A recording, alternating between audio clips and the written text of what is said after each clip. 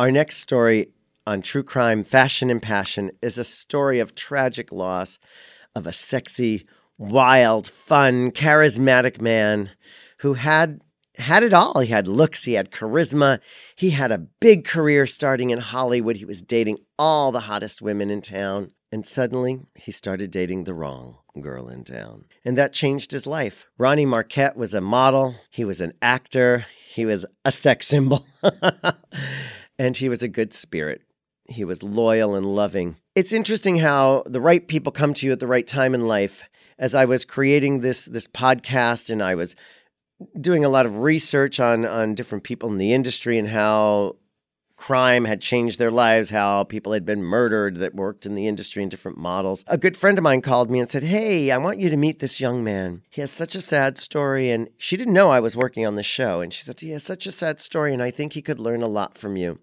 I want you two to meet." And she told me his story. And I was like, oh my gosh, that's no coincidence. I'm working on a show about true crime. We can tell his story. We can find the answers. We can maybe make a change here. Aaron Marquette, his dad was Ronnie Marquette. He only knew his father just a little bit in a few years of his life before he was taken in a tragic case of what is called Russian Roulette, which none of his friends, nobody in his family believes that story. This is a story about Michelle Pfeiffer's sister, Dee Dee Pfeiffer, an actress who was dating Ronnie Marquette. And I think you're going to really find this a fascinating story. We have some of his friends that have called in to talk about their feelings on this murder and how their lives were changed forever and how each and every one of them could never, ever, ever believe that Ronnie Marquette would take his own life in a game of Russian roulette. Listen to this next episode of True Crime, Fashion and Passion, and I'm curious to hear what you think happened. Thank God for fashion. I think there's so much crime in fashion because people are drawn to fashion. I got into the business of fashion to tell stories. Flash is all around. Top model Gia got it all at once. At the end of the day, it's the comeuppance. The runway catway smile. We have very eclectic personalities. I'm here with Philip Bloch. My fabulous co-host, Pat Cleveland. Biggest crime in fashion has been the death of Versace. Shortly before 9 a.m., fashion designer Gianni Versace was shot on the steps of his villa. And now I get to tell the stories of people I love in fashion. When people are caught and they have to pay for their crimes. Body found yesterday in the Seine River in Paris. How did she die? Katusha Neon. Sylvie Cachet was on top of the world. Her body found in an overflowing bathtub. You're listening to True Crime, Fashion and Passion with your host, Philip Bloch.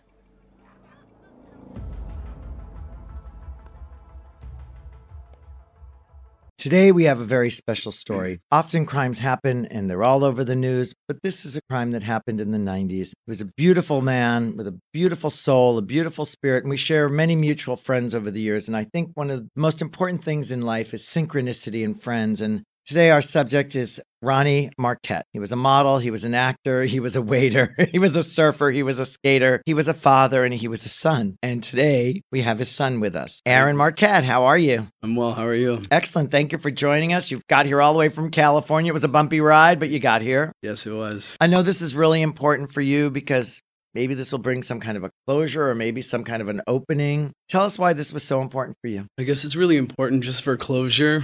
I kind of want answers that I've been searching for my entire life since I've kind of heard of the story. So you saw your dad for your 5th birthday. Yes. Which was about 2 weeks before he died. What was the day of your birthday and when did your dad die? It was September 8th and he died September 27th. 1994. Wow. And your mom was a makeup artist, hairdresser. Hairdresser, and they met on how did they meet? She cut his hair.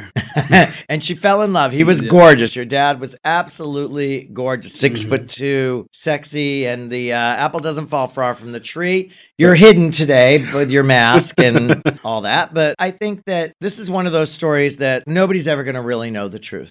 This is really, there's two people in the room and one of them is dead, and that's your dad. And the other person was Dee Dee Pfeiffer. She's a well-known actress. Hollywood in the 90s, there were a lot of crimes that came and went, and the victim never got to tell their story. You know, Robert Blake's wife. We had the same thing with William Shatner's wife. The same thing with Tito Jackson's wife died in a swimming pool. The swimming pools were really dangerous. And then also Natalie Wood, you know, and that's a case that has managed to stay very relevant for years. And they've, you know, I think there's a lot of suspicion to what really went on. You've heard a lot of stories. You've talked to a lot of people. This has been something that's plagued you your whole life. What do you think really happened? Just based on everything, just your personal opinion, allegedly, you know, it's just what you think from all his friends. You've been very blessed to be, your father's very loved, and you have a lot of friends of his surrounding you, and some of them talked with us today. So now we're going to talk with a really good friend of Ronnie's who basically discovered him and sent him in the direction of modeling. CJ, say hello.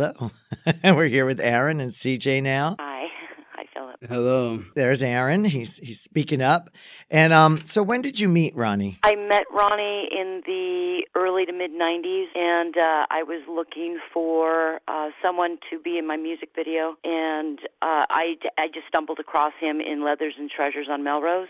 He was behind the counter, and I said, "That's the guy." And that's how we met. So dreamy. He really is just dreamy. Yeah. And he really had that look of that time. There was a boy, Nick Kamen, who I modeled with, and Michael Pare. He really had that kind of, for lack of a better word, that Elvis look. You know, he just very much. You know, which was called very ethnic and very, very different at that time, because everybody before that was very all-American looking and, you know, just very jockish and all-American. But he had that bad boy. The Beach Boy, exactly, the California Beach Boy, or the Texas Farm Boy. But Ronnie had that bad boy charm. Did you feel that right away? Could you tell he was kind of a bad boy? I did. I did. I need, well, especially, you know, I saw him on a bike, because we needed someone on a Harley. And we put him on a bike, and that just completed the look. Exactly. That greaser look. It was very that greaser, they called it back in the day, that 50s sort of Fonzie, but the sexy version of Fonzie. Yes. And so you guys did the video together, and did you date at all? We did.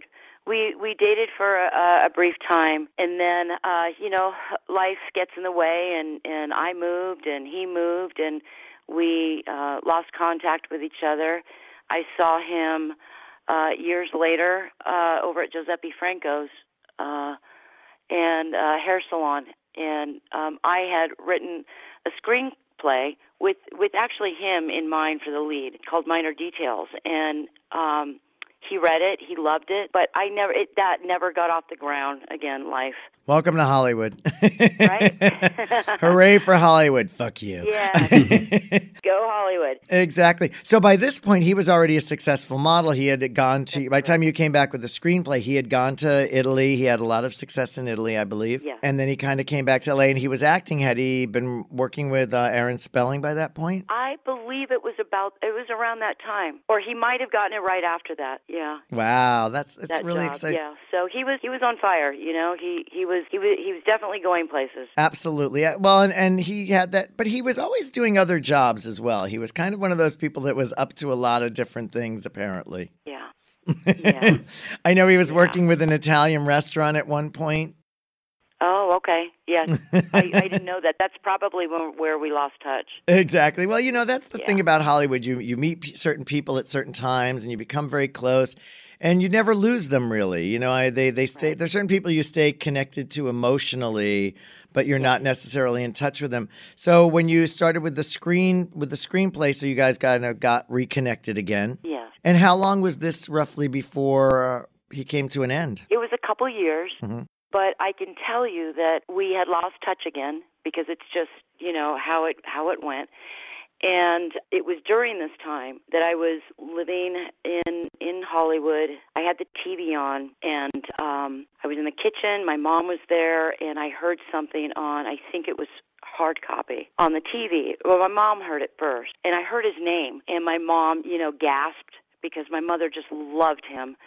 And she says, you know, you need to come here. And I know this is not the question you asked, but this was the next time there was any mention or contact, if you will. But and I came in and I watched the story. I was just, heartbroken, just heartbroken. You could basically just pick me up off the floor. And come to realize that he literally, even though we had been out of touch, what happened to him was just a couple blocks from where I lived. And I had no idea he lived a couple blocks from me. Wow. Yeah, it was gut-wrenching. So that's when I went into a different mode, and I needed to find out what happened. Well, it really touches you when you love somebody and you have that soul connection.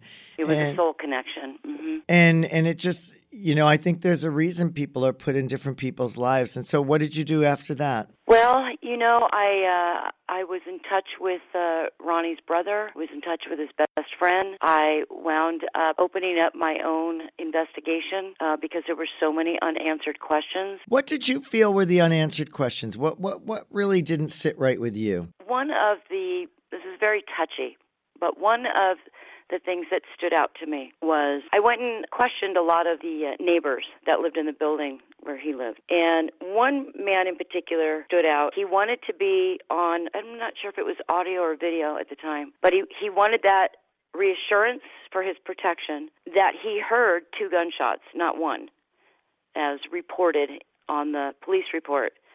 And that really stood out to me. He said he heard 2 gunshots and then he heard a scream. A delay and then a scream. A woman's scream or a man's scream? A woman's, yeah. And another thing that really stood out was that I remember that the police tape had been cut to his apartment, and that now I'm going by what Wayne had told me, his brother, that the tape had been cut, and Dee Dee had gone into the apartment to get a pair of shoes. Well, so what I understood, just to backtrack a little, so what I understood is, so Dee Dee was in the apartment with Ronnie, and these gunshots went off, and so then Dee Dee left the apartment? Yes. And did she go back to her house at that time, do you think? Or is that what... Well, just from what I was told, she was out on the curb, sobbing, I guess waiting for her sister. Okay.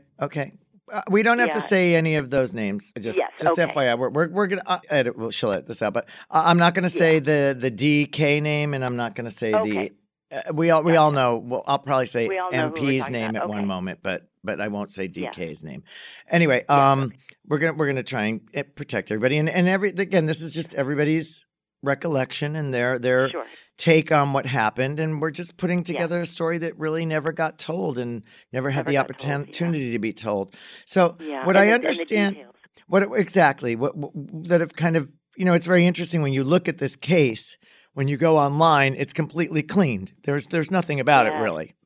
Yes. So that automatically tells you there's something going on here.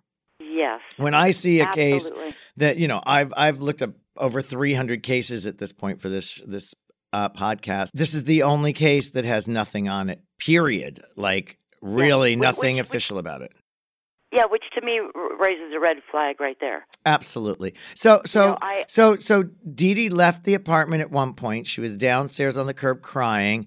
And so what I understand is that Ronnie's best friend had showed up, and by the time he showed up, the tape was cut also. Right. Do you know that? Have you heard that? Yeah, no, I don't know that detail, but yeah, I don't know about that. I can't comment on that, but it would make sense. It would correspond with what Wayne told me. But Aaron has spoken to Ronnie's best friend, and didn't you don't have to say his name, but didn't he find that? Yeah. So that kind of goes with that story. He said that when he showed up, the tape was cut. Well, yeah, it would make sense. Yeah, I had a long talk with his best friend, and I recorded it, and it's part of the paperwork I gave to Aaron to bring there to you, and I typed it out, and it's quite telling. It's quite telling. I think you'll be fascinated by it. This was when everything was still fresh. There was also, I had a 2-hour conversation with the coroner, jumping ahead for a moment, and there was something that really stood out to the coroner, and he was quite clear about it. Again,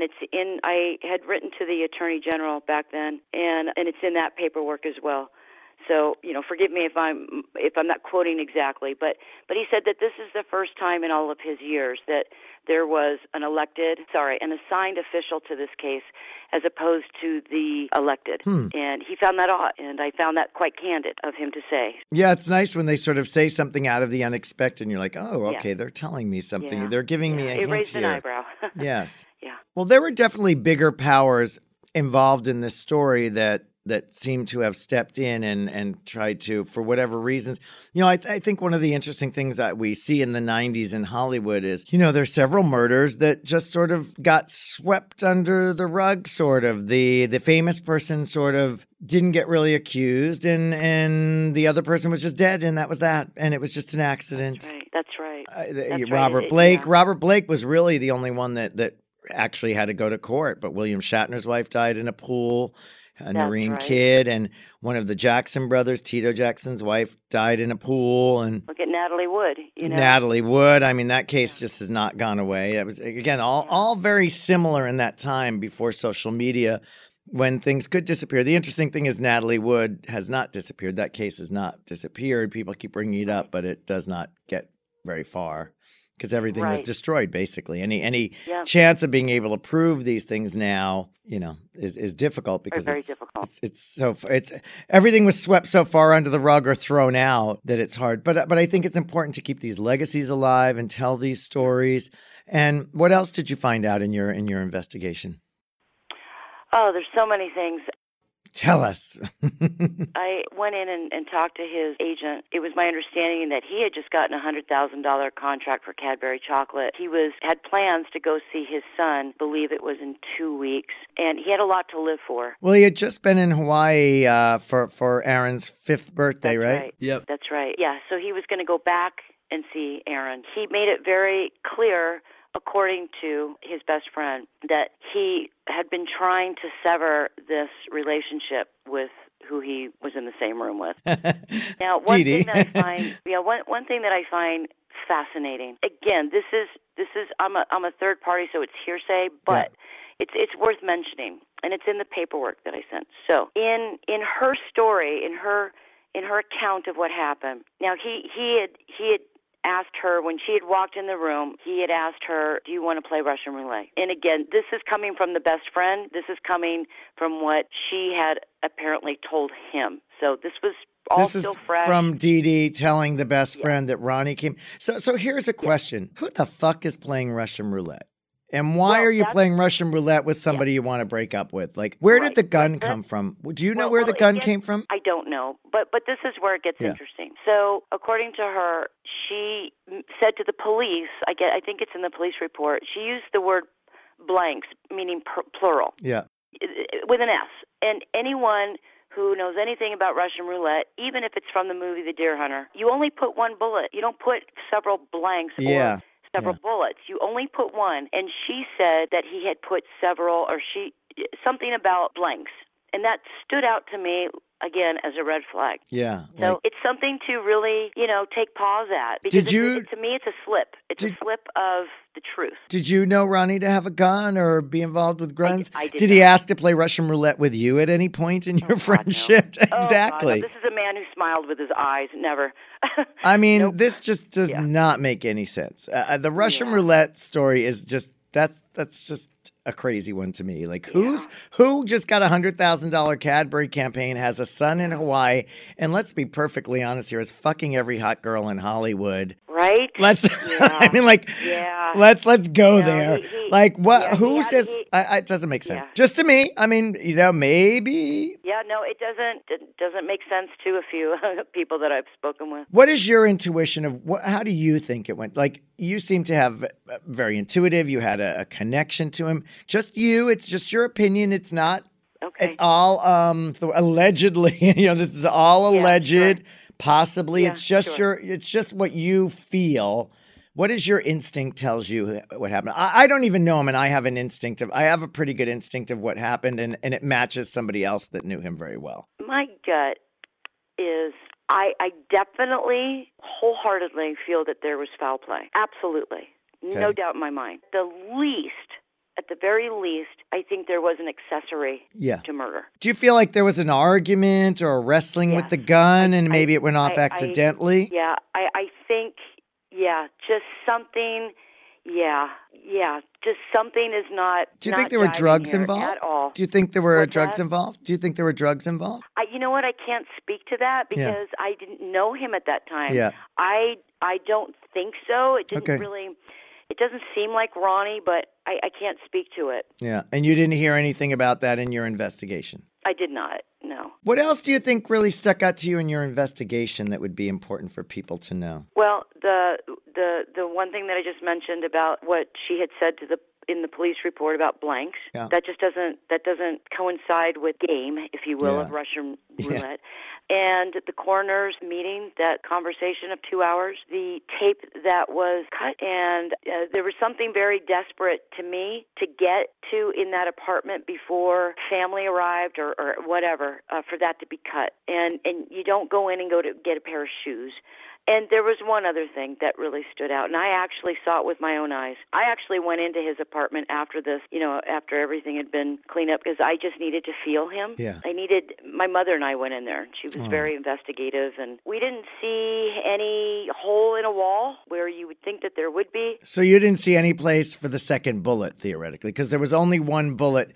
In the coroner's report, where was Ronnie shot? In the head, in the mouth, in the face? In the mouth. In the mouth. So the bullet was in the coroner's report. It is in his mouth. Right. And did it come out at the back of his head, or did it stay in his body? Right. So I'm going to get graphic. Please do. Yes, I have the coroner's report. I'm sorry, Aaron, but I have to get a little graphic here. It's all good. So there was skull fragment, and I can attest to this because I got the clothes that he died in, and it was on his clothes, just a piece of it. And so a skull fragment, to me, means that the bullet exited. Yes. Okay? Yeah. And we did not find a bullet hole anywhere. So it was just strange. It stood out. I don't know what it means, but it stood out. Well, and there's no on the police report of the autopsy that I have here, there's no exit to the bullet. Like I don't see where there's there's no exit in the back of his head of the bullet, which seems really weird. If you look at if you look at the diagram that was drawn up by either his brother or his best friend, and Aaron has that in his possession right now. It even says on there, whoever went in there, because they had to clean this up, or they hired someone to come in. But they went in right after this happened, and when it was cleared. And it even says on that paperwork that there was a skull fragment, I think it was on a mattress or somewhere in the living room, which would indicate an exit wound. I think it's here on the, I see that two pieces it's on it looks like it's on a mattress. Yeah, it wasn't teeth. It was skull fragment. And again, it was on his clothes that I got. So why is there I wonder why the coroner doesn't have an exit. I don't know. And again, he, very candidly said this is the first time in all of his years someone was assigned, not elected. So the other thing that stood out was, and I saw this with this is where I was going. I saw this with my own eyes, was a letter from her. Yes, I've heard about that letter. Why don't you tell us what it said? Yeah, so it was, the usual love letter, and then, but at the end, it said, if I can't have you, no one can. And that was a very desperate, it's very Hollywood thing to say. Yeah. You know what I mean? Well, especially in lieu of what was going on. So you did the investigative work, but were there any private investigators hired? Did anyone hire a private investigator? Gosh, not that I know of. Interesting. Not that I Well, know again, obviously Aaron was 5 years old at the time, so he wasn't hiring a private investigator. Aaron's mom and his dad were friendly, but they weren't together as a couple or anything. So they're really, and his family, did you have contact with his family after that? I did. I actually became very good friends with his mother, Heather, and I became very good friends with his brother and with his best friend.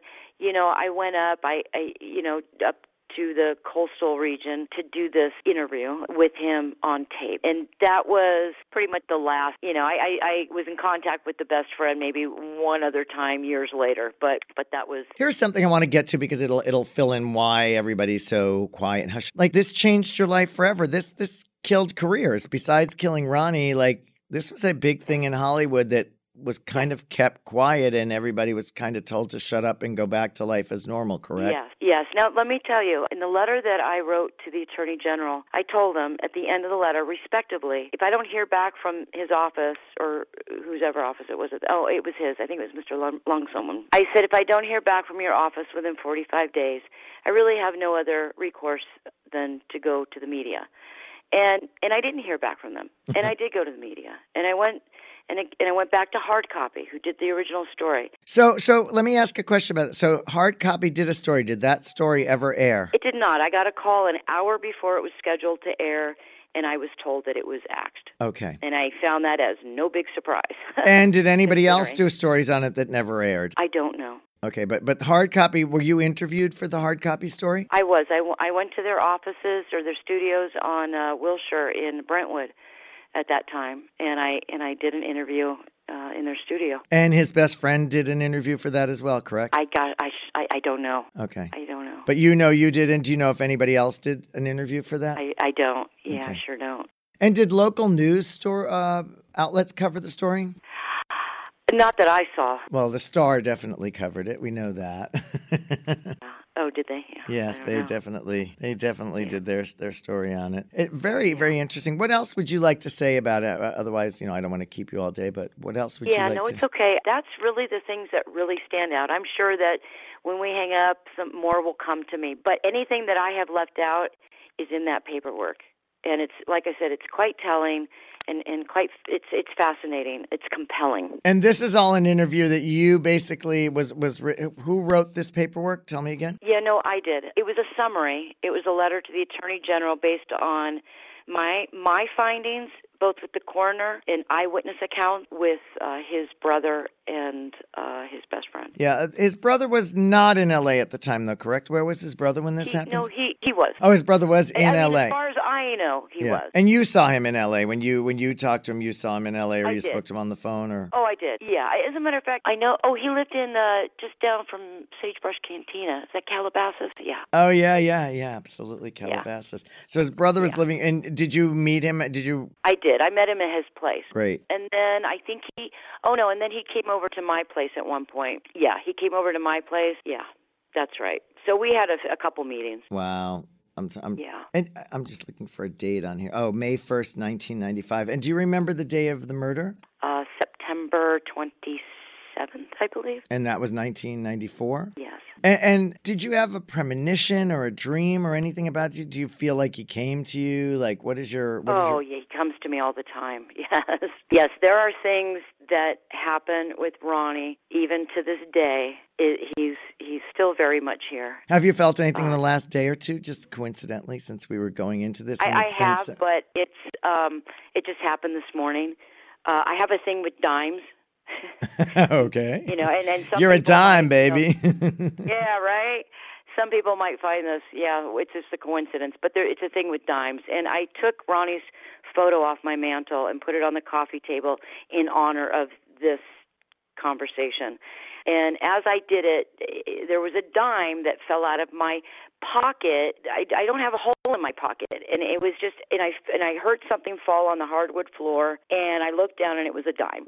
And so there's that. I mean, it was, it sounds out there. Yeah, listen, if you believe, you believe. If you're a believer, then you understand it. And if you don't, you're like, this chick's batshit crazy. And she dropped a dime. It is okay. But I think for those of us that are believers and understand that people come to us and we, as friends, as people that are brought into people's lives for a certain reason, these things happen and we believe in them. And I think there's a reason that you were compelled to do such a deep investigation into it, and hopefully even this will bring some form of closure and a reminder. It's just important to remember these people that lost their lives for no reason. I think one of the things I found interesting, you're in the middle of your career. My take on this is sort of that here's a guy that's basically hitting all the hot chicks in Hollywood. He's definitely getting around. He's in the peak of his career. And, it doesn't make a lot of sense. I feel like there's somebody clingy, hanging on. It just doesn't make a lot of sense. There's this clingy girlfriend and you've got all these other girls it's like, oh, get off my back. Do you know if they were living together? They were not, but that apartment apparently was in her name. and he, according to his best friend, was feeling suffocated, and he was in love with another woman at that time by the name of Kim, and I won't say her last name, but he was apparently in love with her, and he'd been trying desperately to end this with, with the one that was in the room with him. And I mean, that again is something that came from the best friend, who gave such a compelling recall of the conversations that he had about that. And I believe that when she went there that day, that he tried to break up with her, and something terrible happened.